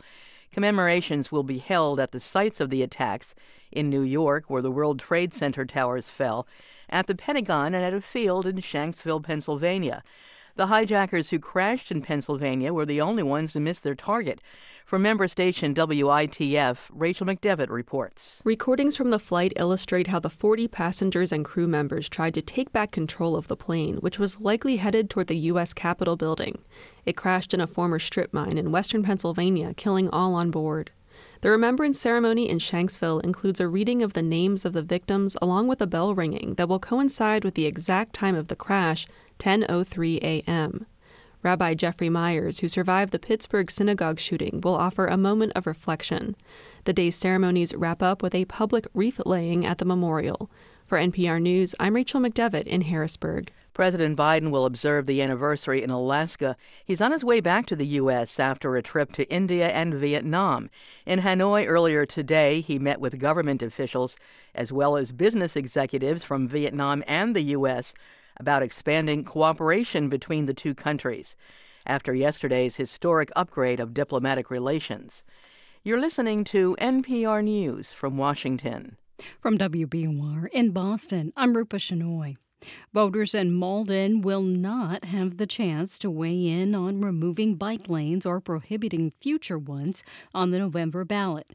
Malden city councilors voted down questions to limit bike lanes in the city. City officials tell the Boston Herald some residents feel that bike lanes contribute to traffic congestion, but councilors say let the lanes enhance safety for everyone on the road. A New Hampshire high school cheerleading program is being disbanded following allegations of bullying and harassment. The Londonderry School Board voted to suspend the program last week. The allegations implicate coaches, students, and parents. An investigation into the program is ongoing. The district will decide whether to reinstate the program later this month. This is a big day for hopeful Boston Marathon runners. Registration for the 2024 race opens this morning. Alex Ashlock reports. All athletes with valid qualifying times from other marathons can submit their applications starting at 10 a.m. using the Boston Athletic Association online platform, Athletes Village. The registration period ends on Friday at 5 p.m. The BAA typically accepts around 23,000 qualifiers for the marathon. Professional athletes and runners raising money for charities make up the rest of the field of 30,000. Next year's marathon will be run on Patriots' Day Monday, April 15th. For 90.9 WBUR, I'm Alex Ashlock. It's 8:33. We're funded by you, our listeners, and by Brookline Bank, where financial solutions are crafted to the needs of your business and delivered with a hands-on approach committed to your success. Learn more at brooklinebank.com, member FDIC. The Patriots started their regular season with a loss in Foxborough last night. They fell to the Eagles 25-20. Meanwhile, the Red Sox are celebrating a 4-run victory against the Baltimore Orioles yesterday at home. Final score was 7-3. The Sox now turn their attention to the Yankees. They host the first of a 4-game home series starting tonight. Some patchy fog this morning, then it'll be overcast today and in the mid-70s. There's a good chance of showers and thunderstorms around mid-afternoon. Tonight, cloudy and mid-60s with a chance of more rain overnight. Tomorrow starts with more patchy fog. Then we'll have a mostly cloudy day back in the mid-70s with showers possible in the afternoon. Right now it's 69 degrees in Boston. You're with WBUR. Support for NPR comes from this station and from Data IQ, a platform for everyday AI, dedicated to helping teams move beyond the lab to build generative AI applications at enterprise scale. DATAIKU.com. And from Procter & Gamble, maker of Metamucil, a fiber supplement containing psyllium, a plant-based fiber for trapping and removing waste in the digestive system, designed to be taken every day. More at Metamucil.com.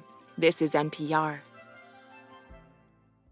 It's Morning Edition from NPR News. I'm Michelle Martin. And I'm Steve Inskeep. Good morning. President Biden spent the weekend in Asia, working to deepen cooperation with India and Vietnam. He was at a G20 summit in New Delhi, then made a stop in Hanoi.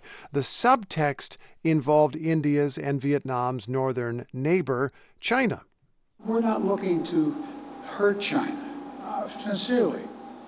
We're all better off if China does well. China does well by the international rules.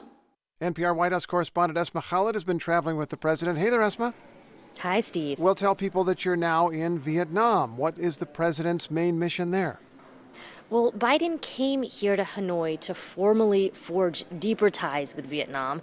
Vietnam is now putting the United States in its highest diplomatic category. That's on par with China. And Steve, this is really quite significant. Vietnam only places a few other countries in this top tier. And we heard President Biden describe this as being a historic moment that is overcoming a, quote, bitter past.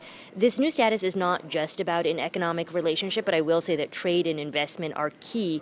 The U.S. and Vietnam are working together to expand the Vietnamese semiconductor industry. And earlier today, Biden met with tech CEOs and business leaders here in Hanoi.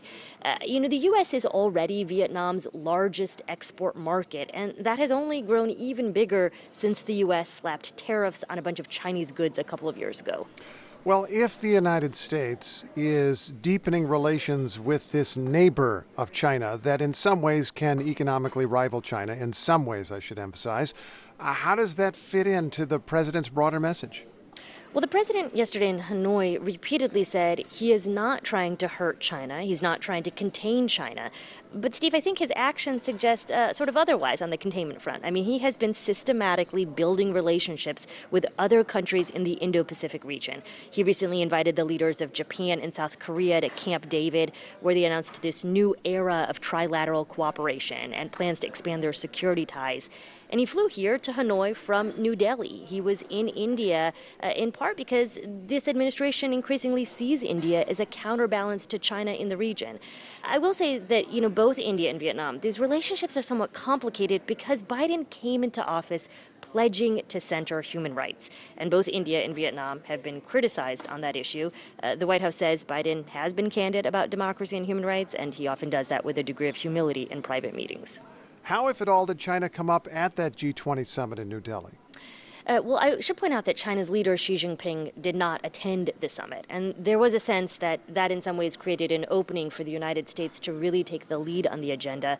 There were two key proposals, and both seemed to revolve around countering China. One was this plan to invest billions of dollars more into the World Bank to provide additional lending to low-income countries. And that was seen as an alternative to Chinese lending. The other big plan was this idea of a new, ambitious global infrastructure system that would create a shipping and rail corridor from India to the Middle East and on to Europe. And of course, China has spent years pouring money into its own infrastructure projects in Asia and Africa through its One Belt, One Road initiative. Asma, I'll note that it's 9/11, at least on this side of the international date line. How's the administration marking this date? Well, other members of the administration will be at the sites that were attacked, but Biden himself will be in Anchorage, Alaska. We're told that he'll be joined by service members and their families to mark the date. Steve, I will say I am struck by the fact that for most of my life, The Middle East has been the primary foreign policy focus for multiple administrations. And I think it is noteworthy that this year, 22 years after the attacks, the president is on his way back from Asia, and China is now the primary foreign policy focus. NPR's Esma Khalid, safe travels home. Thanks, Steve. This is a day of remembrance in the U.S. as we honor those who lost their lives in the 9/11 terrorist attacks. But the United States is not the only country that commemorates 9/11. On this date, 50 years ago, a U.S.-backed coup overthrew Chile's democratically elected president. During the 17-year dictatorship that followed, thousands of people were killed or disappeared. Today, many in Chile will be reflecting on the country's search for justice. NPR's Carrie Kahn reports. Luis Calderón Garcia stands among the empty seats in Santiago's National Stadium. He points out a familiar awning in the distance to his wife standing next to him. That's where you saw me, says Calderón, now 78 and sporting a full white beard. His wife nods. She too remembers the scene 50 years ago. She was pregnant and had come searching for him. It was just days after the September 11th coup, and at this huge soccer stadium, thousands were being held here. And worse, says Calderón.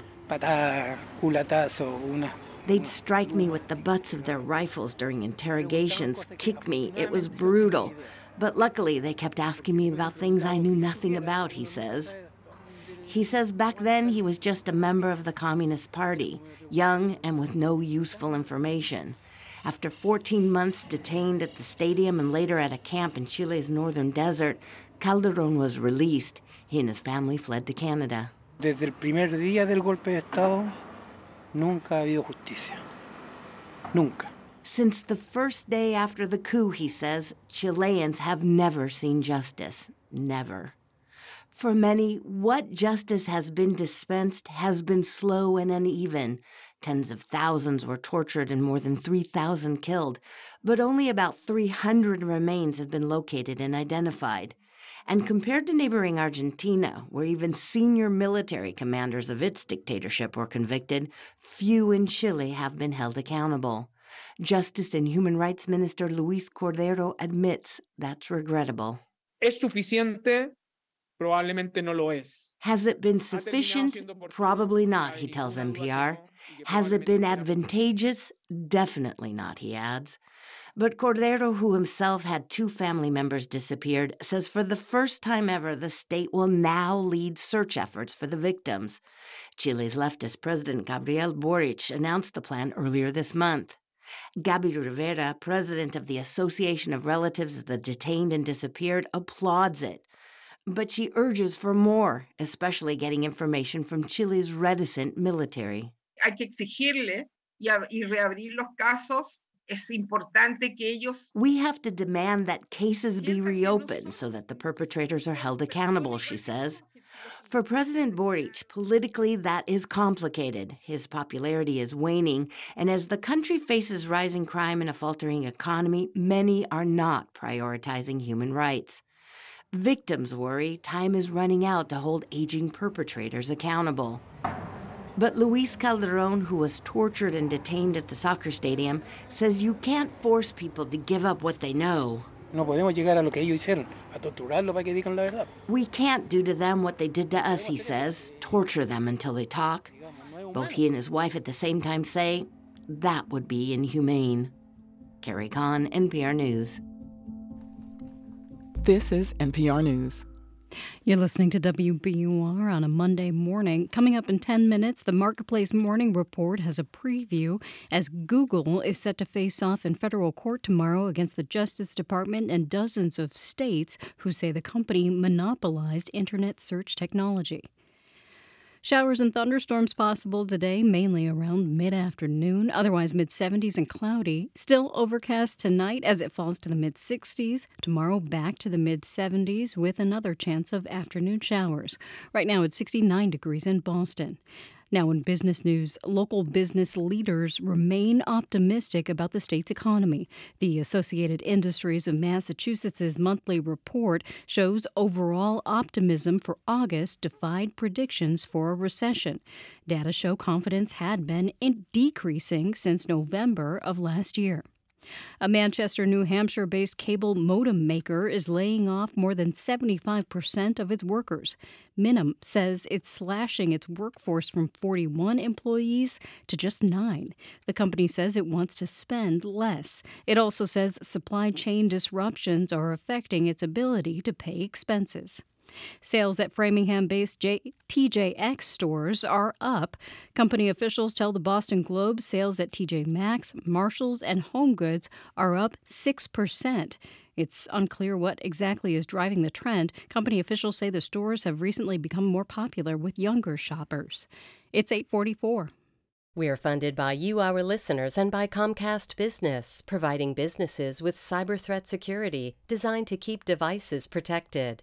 Comcast Business, powering possibilities. And Bassberry & Sims Healthcare Law Practice, advising academic medical centers and healthcare providers on complex legal matters nationwide. More at bassberry.com. This is WBUR's Morning Edition. I'm Rupa Shenoy. Boston's preliminary elections are coming up tomorrow, and 2 city councilors beset by scandals are fighting to hold on to their seats. Jamaica Plain councilor Kendra Laura is contesting criminal charges after she crashed an unregistered car into a woman's home earlier this summer. Councilor Ricardo Arroyo of Hyde Park faces multiple ethics allegations. WBUR's Walter Wuthman reports on the councilors' battle for re-election.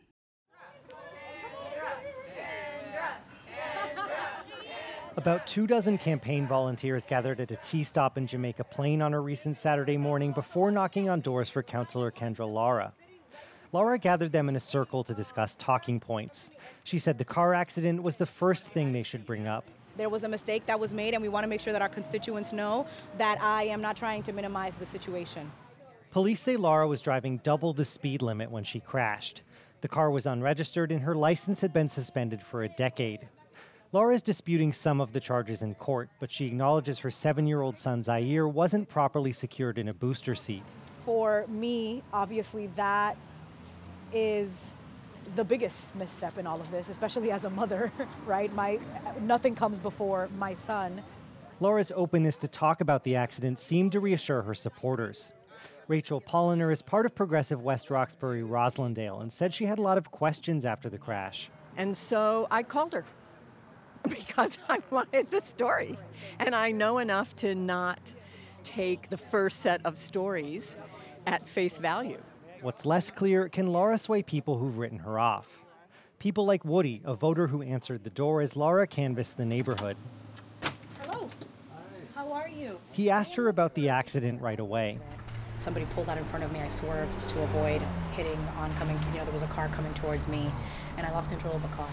And so the accident was, an accident. Woody thanked her for stopping by, but didn't commit to voting for her. Walking away, Laura said she felt good about the interaction. I feel like I answered his questions. I think he's going to pass on that question to the people who live in his house, to his neighbors, and hopefully it has some sort of impact. Laura wants to talk more about her record, like fighting for more affordable housing and decarbonizing city buildings. She faces 2 serious challengers. William King, an IT director for a nonprofit, has the support of 2 of Laura's more conservative council colleagues. Labor attorney Ben Weber is endorsed by the Boston Globe. Despite the slew of negative headlines, UMass Boston political science professor Aaron O'Brien says Laura has several advantages. You've done it before. You know who's important in the community. You have a get out the vote team. You know what meetings to show up. And you've done good quality constituency service, and that builds voter loyalty.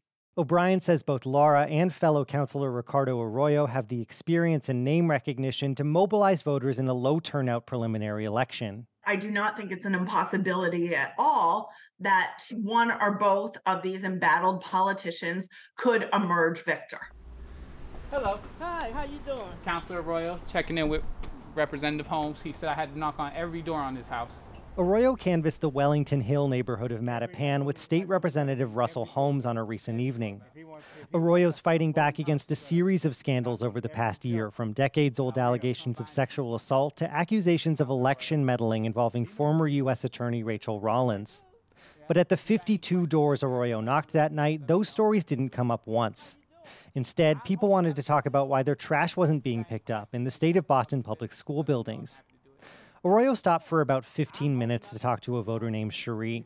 She asked about a long-promised speed bump project, and he connected her to the city's construction schedule. Before he left, Arroyo asked for her vote.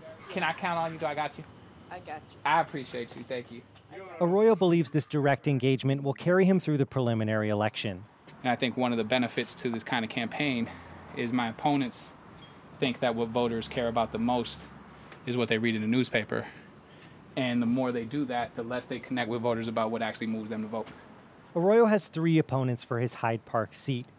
One is Jean-Claude Sinan, a Haitian-American community activist and radio host who's run for council before. Another is Jose Ruiz, a former Boston police officer who's backed by several city councilors and former Mayor Marty Walsh. The third candidate, Enrique Pepin, was recently Boston's head of neighborhood services. He's endorsed by Mayor Michelle Wu. Arroyo said he knows he's vulnerable. And sometimes that means I got to be open to taking hits. But I got a pretty strong jaw. So, that's part of the process. And I think people know when you're fighting for them. And they do respond well to that. Only 2 candidates from each district will advance past the preliminary election. Councilors Lara and Arroyo are doing all they can to make their case to their constituents. Tomorrow, those voters will decide if it was enough. For 90.9 WBUR, I'm Walter Wuthman. Coming up at the top of the hour on WBUR, it's the BBC News Hour. They'll have the latest on earthquake recovery efforts in Morocco and an update on tensions between Egypt and Ethiopia over a controversial hydroelectric dam on the Blue Nile River. It's 8:50. China's real estate and construction industries are struggling, and that's causing serious economic ripple effects. People is no confidence anymore. It's no money. Real thing is people don't have money in their hand anymore. I don't know why, but that's everybody's situation right now. I'm Elsa Chang. Fears of stagnation in China on All Things Considered from NPR News. Listen today starting at 4 on 90.9 WBUR. We're funded by you, our listeners, and by Brown University's Masters in Healthcare Leadership, an accelerated 1-year program transforming healthcare leaders. Professional.brown.edu. And Loomis Sales, where portfolio managers, research analysts, and traders work together to help clients reach their financial goals. Learn more at loomissales.com. Here's a look at some of the stories we're following this Monday morning. President Joe Biden returns today from his trip to Asia after formally cementing diplomatic ties with Vietnam. Russian officials have confirmed that North Korean leader Kim Jong-un is set to meet with President Vladimir Putin in the coming days. And today marks the 22nd anniversary of the September 11th attacks on the U.S. Stay up to date on the news all day here on 90.9 WBUR and on the WBUR app. WBUR supporters include AE Events, design and production of corporate and nonprofit events, weddings, and conferences. Website at aeevents.com. Authentic, artful, accomplished. This is the week where union workers could walk out of all 3 big car and truck companies. Marketplace Morning Report is supported by C3 AI. C3 Generative AI provides ChatGPT enterprise search that is verifiable, secure, and accurate across all enterprise data. C3.ai. This is enterprise AI. And by Amazon Business, helping provide a smarter, easier way to get the supplies businesses need to thrive. Amazon Business, your partner for smart business buying. I'm David Brancaccio in New York. Detroit's big 3 automakers and the union representing their workers are now less than 4 days away from a strike deadline. That's late Thursday. Contract negotiations continue, the United Auto Workers say. They're ready to strike at all 3 companies, which would be a first. Marketplace's Nova Safo is following this. Yeah, David, the good news is the pace of negotiations have picked up over the last week and a half. The 2 sides, though, remain far apart, and the UAW has rejected the latest offers from all 3 automakers, GM, Ford, and Stellantis. The companies did move a bit closer to the union's demands, though. For example, wage increase offers went up from 9% to nearly 15% over 4 years. The union, though, seeking wage increases of as much as 46%, the end of two-tiered pay structures, the unionizing of jobs at new battery plants, and a number of other changes. So the two sides, not even close to a deal yet. In previous years, negotiations have gone to the last minute and even continued after the contract deadline. The union says this time around, it's prepared to strike if there's no deal by Thursday night. Now, strikes have costs. They go beyond direct effects on the companies and union workers. That's right. And there are potentially costs to the greater economy, too. Hard to say what that would be. We know that in 2019, GM workers went on strike for 6 weeks. And back then, the cost to GM alone was about $3.5 billion. There are also other companies involved, suppliers to the automakers that could be hurt. Usually the union picks one of the big three to strike against. This time around, it's promising, as you mentioned, to strike against all three. That's never happened before. And the costs could potentially total $5 billion or more, according to one estimate. Certainly significant, David. All right, thank you. Stock in Ford, Stellantis, and GM are all up in pre-market trading this morning. About a half an hour before that opening bell, S&P futures are up 0.5%. NASDAQ futures are up 0.8%.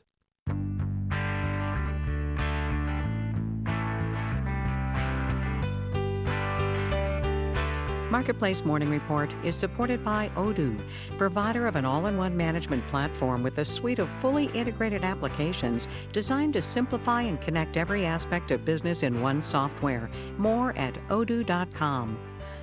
And by Charles Schwab. Schwab believes every investor deserves to work with a firm they can count on, with financial consultants ready to serve clients and 24/7 live help. Google has a date in federal court tomorrow. The U.S. Justice Department and dozens of states are suing, alleging Google abused its formidable position in online searching. Marketplace's Lily Jamali is here. Hello. Hey, David. All right, antitrust, concern about abuse of market power, U.S. versus Google. Tell me more about what the Justice Department and all these states suing will claim the company did. Well, I'll start with a statistic cited by the government when this case was first filed in 2020, and that is that almost 90% of all internet queries in the U.S. happen on Google. I think we can both agree, almost 90%, that is dominance. And the government say Google attained that dominance illegally by paying other companies, from phone makers like Apple and Samsung to web browsing companies like Mozilla. So under these deals, as the Justice Department describes it, in exchange, those companies made Google's search engine the default choice on the devices and the platforms that so many of us use. All right, the suers are saying that, but what's Google, parent company Alphabet, what's their view? Yeah, Google argues that it won the battle for dominance in search fair and square. In a recent statement, its president of global affairs, Kent Walker, said it this way. He said, people don't use Google because they have to. They use it because they want to. The underpinning of that argument is that we, the user, have plenty of ways to access information, more ways than we've ever had. All it takes, they say, is switching your search engine default to something else. Okay, and early sense of which way this might go? Well, hard to know, but one legal scholar I spoke to is so far less than convinced by the arguments Google has been making here.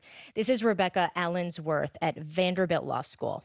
If indeed Google was confident about their ability not just to be the best search engine, but to be the best search engine when also facing real competition from other possible search engines, then they wouldn't be having to pay billions of dollars to companies like Apple to remain the default.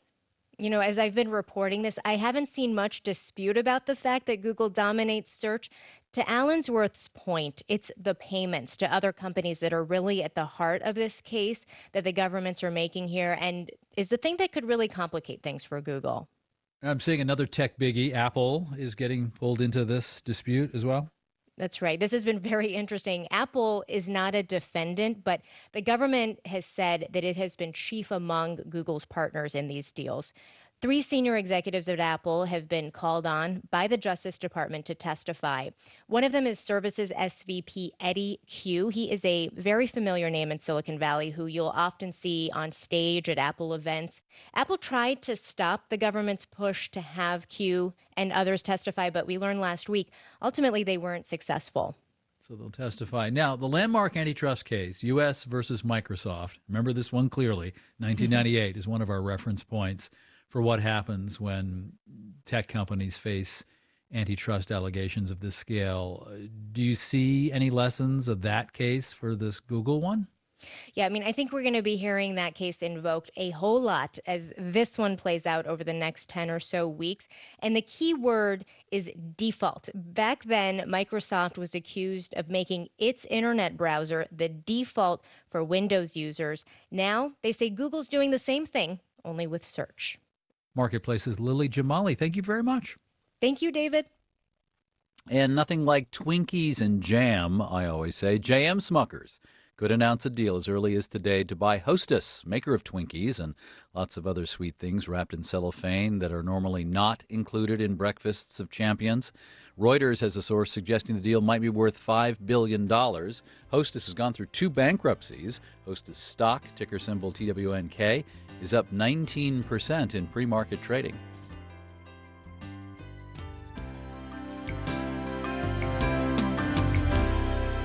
From APM, American Public Media. WBUR supporters include Historic New England, hosting its 2023 summit in Providence, Rhode Island, bringing together regional and national leaders to share ideas and solutions to strengthen the livability and vitality of communities across New England. Be part of the conversation. Learn more at summit.historicnewengland.org. And Lauren Holleran with Gibson Sotheby's International Realty in Cambridge, real estate brokerage that is grounded in data and committed to thoughtful design. LaurenHolleran.com. I'm healthcare reporter Martha Biebinger, and this is 90.9 WBUR FM Boston, 92.7 WBUA Tisbury, and 89.1 WBUH Brewster. Listen anytime with our app or at WBUR.org. WBUR, Boston's NPR news station.